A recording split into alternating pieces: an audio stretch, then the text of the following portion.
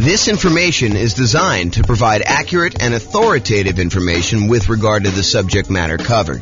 It is offered with the understanding that the presenters are not engaged in rendering legal, accounting, or other professional services. If legal advice or other expert advice is required, the services of a competent professional should be sought. Welcome to the St. Louis Real Estate Investing and Real Estate Financial Planning Podcast. Learn all about investing in real estate in St. Louis, Missouri, with a combination of real estate financial planning and modeling with numbers specific to St. Louis, plus syndicated, more generalized recordings of live and pre-recorded real estate investing classes, not all of them specific to St. Louis. Be sure to stay tuned after the podcast for a message from our sponsors. The following is part 3 of 6 parts of the class Overcoming Obstacles for Real Estate Investors. Be sure to check out other parts published as separate episodes. Okay, now we're going to cover overcoming negative cash flow. So here's the challenge. You're in a market where buying a property with a reasonable down payment gives you negative cash flow, or it's really close, or when you have property management, it's negative. Or when you have property management and you're putting stuff aside for maintenance and vacancy like you're supposed to do, it's negative. Or, something like that. Or maybe you're putting less than a full down payment down. You're buying something with Nomad. You were putting 5% down or something. And in your marketplace, it would be positive cash flow with 20% down or 25% down, but not with Nomad, which was true for our marketplace for a long time. Now it's really hard to make cash flow even with 20%, 25% in some cases. So the challenge is you have negative cash flow. How do you solve the issue of negative cash flow? So cash flow equals income minus expenses. So just like we did with down payment, we're now going to talk about 2 approaches to solve this particular challenge. We're going to look at different ways to reduce expenses, and we're going to look at ways to increase the income on properties. Okay? So for my brokerage business, I was a real estate broker. I still have a license, but I'm not really doing a lot of stuff. For my brokerage business, I created 2 new trademarked terms. So you guys can't go and steal these. But 2 new trademark terms I used. I had a lowest monthly payment guarantee, and I had a maximum cash flow guarantee. And so these were 2 strategies I used when I was going and talking to clients. I would have this massive list, which you'll see here in a second, on how to make sure that they had the absolute lowest monthly payment when they bought a house. And then we'd have a separate checklist for how to make sure they had the maximum cash flow on a property when they did that. And I would offer them a guarantee on it. So there's some type of guarantee. I'm not going to talk about the details because I don't have time. But those are the 2 things I did. So what I'm going to cover tonight is based on those 2 ideas. Now, super important note. Not all of these can be used. And in fact, some directly contradict each other. So one might say you're going to, charge yearly for a rent, or you're going to charge monthly for a rent, or you're going to do something else. So they're like opposite ends of the spectrum or something. Some are extremely rare and uncommon. I'm just sort of including it to be comprehensive. And you can use what you can to optimize for your unique situation. So pick and choose what works for you, ignore the rest. This is sort of a checklist for you to go down and do it. In fact, I have a checklist. I think it's called something. How to improve your cash flow checklist or something like that. I don't know. Someone will remember it. I'll put the links to downloads in the show notes for people. Okay, so let's talk about reducing expenses. Here's part 1. This is pretty comprehensive. It's a pretty big list. So I'm just going to ask you the questions. You think about them. So can I put more down to reduce the amount I'm borrowing? You borrow less, your payment's going to be less. Can I put more down to improve your interest rate, lower loan to value? Little known fact, you put 20% down, you get one interest rate. You put 25% down, your interest rate gets better. It's a lot of times much better to put 25% than 20% down. In some cases, if you're doing owner-occupant, it's actually better putting 5%, but I digress. Next question, can I pick a loan with lower closing costs, especially if I'm financing the closing costs? So try to pick a loan where your closing costs are cheaper, especially if you're kind of rolling those into the loan. Can I put more down to eliminate or reduce private mortgage insurance, PMI? Your private mortgage insurance is insurance that you pay so that should you have a foreclosure, should the property go back to the bank, it protects the lender from the losses they may have. So you're paying an insurance policy to protect the lender for them agreeing to loan you more money to buy a property where you're putting less than 20% down. Can I pay for private mortgage insurance in one upfront lump sum payment instead of monthly? That'll save on your monthly costs, improve your cash flow. Has my equity increased enough to request the removal of private mortgage insurance? So if your property value has gone up, you paid down the loan enough where you're now below 80% loan to value, and your lender will remove PMI for you if you make a request. Can I change the loan term? Oh, I missed one. Can I get seller concessions from the seller to buy down interest rate and or cover closing costs? That's another way. Can I change the loan term to reduce my payments?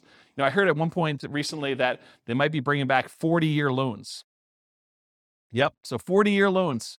So someone says that they're here now. So if you do that, you increase your loan term, you might actually have a lower monthly payment doing that. If you were considering doing a 15-year loan, you could do a 30-year loan, which is much more common. Can I get an interest-only loan where you're not paying any principal each month? That'll lower your payment pretty considerably. Can I get a negative amortizing loan? Not that I would recommend this, but you can get loans where you're not even covering the amount of interest that is accruing on the loan and that your mortgage balance is actually going up each month. So it's negative amortizing. The mortgage balance is going up instead of the mortgage balance going down, which is a regular amortizing loan. Can I change the loan term to reduce my interest rate? Sometimes if you go to a 15-year loan, the interest rate's better.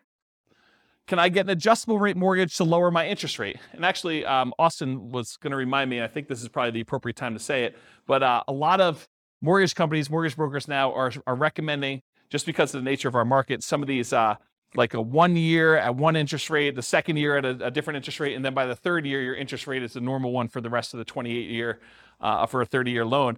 And so this is a way to kind of improve your interest rate. But the question I had on here is, can I get an adjustable rate mortgage to lower my interest rate? And I sort of think that's somewhere between buying down the rate and doing a lower one. I should probably put that on there, its own separate one.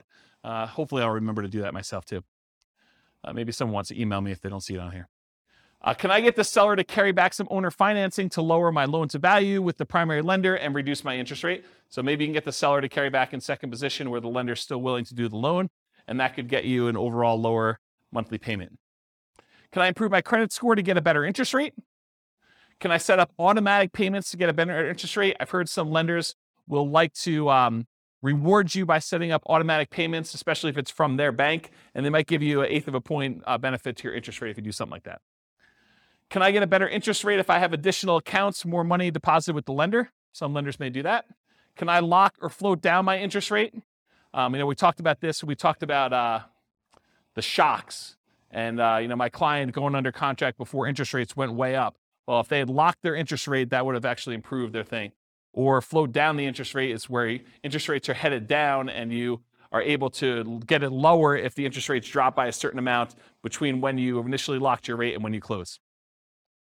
Can I add a family member or a friend to the loan to get a better interest rate? Maybe your credit score is such that if you had someone else as a co-signer, it would actually improve your interest rate.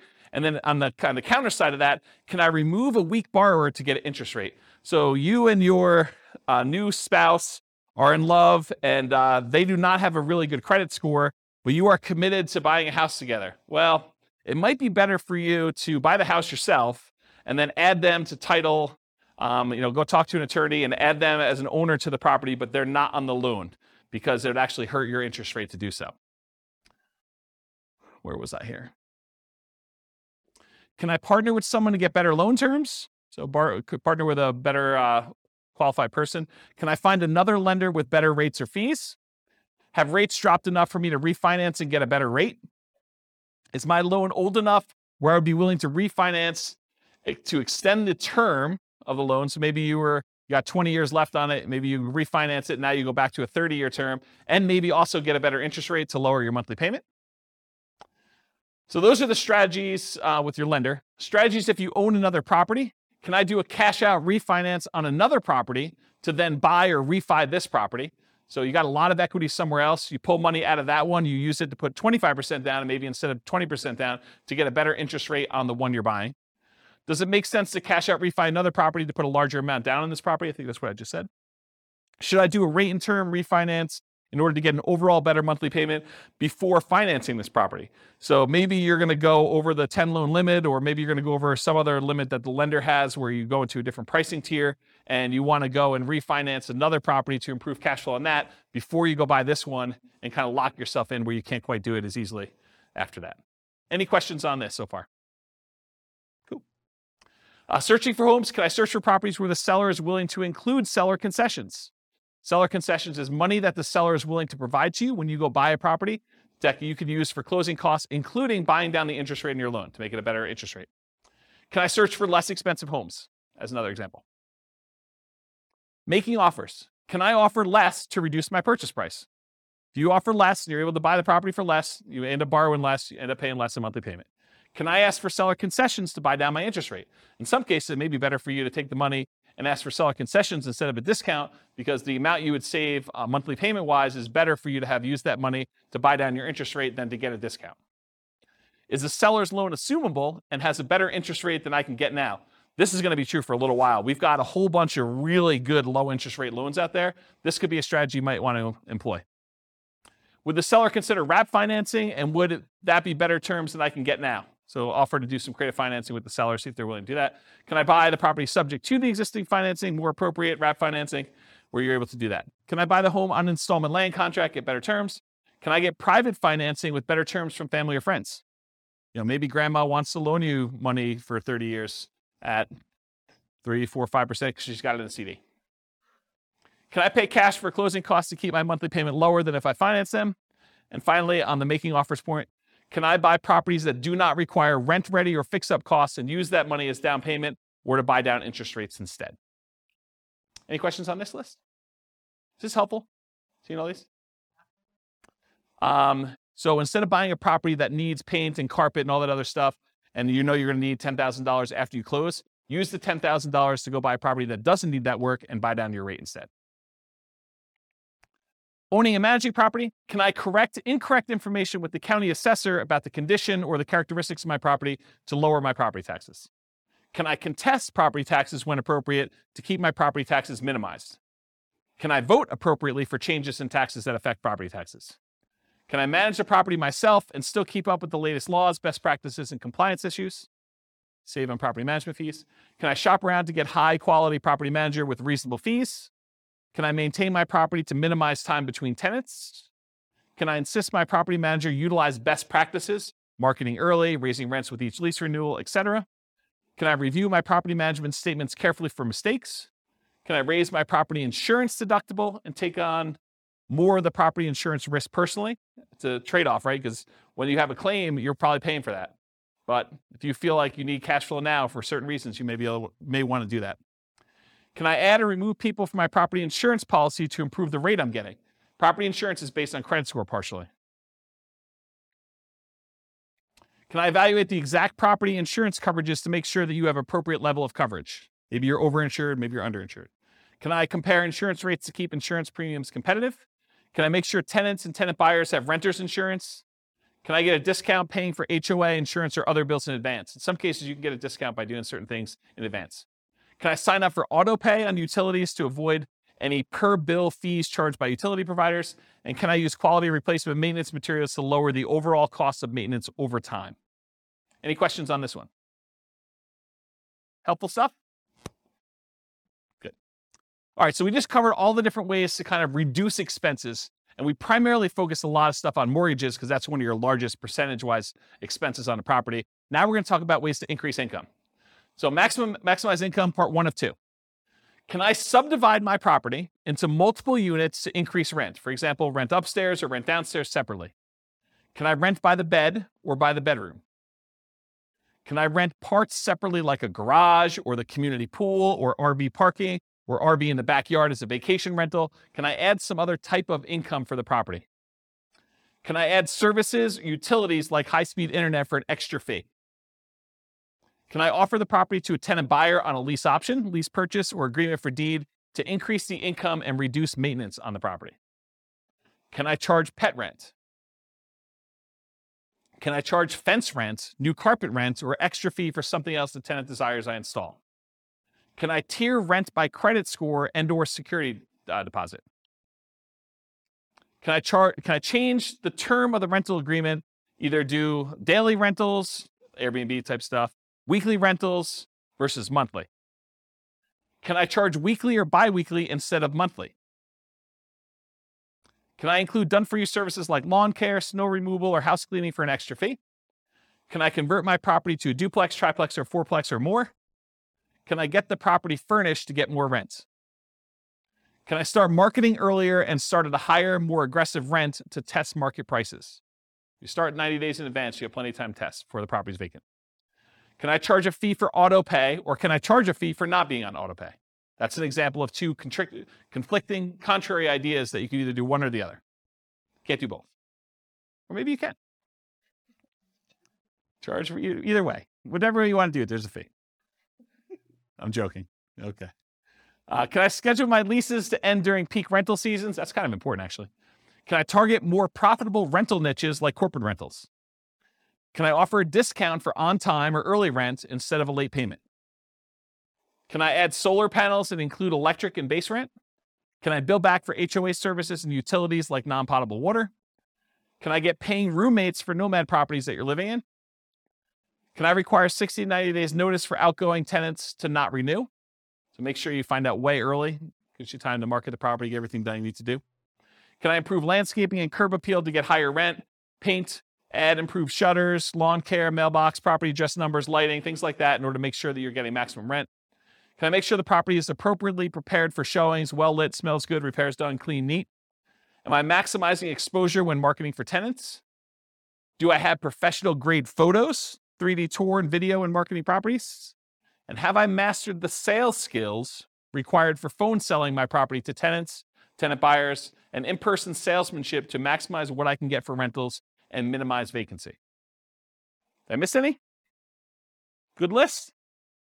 This concludes part 3 of 6 of Overcoming Obstacles for Real Estate Investors.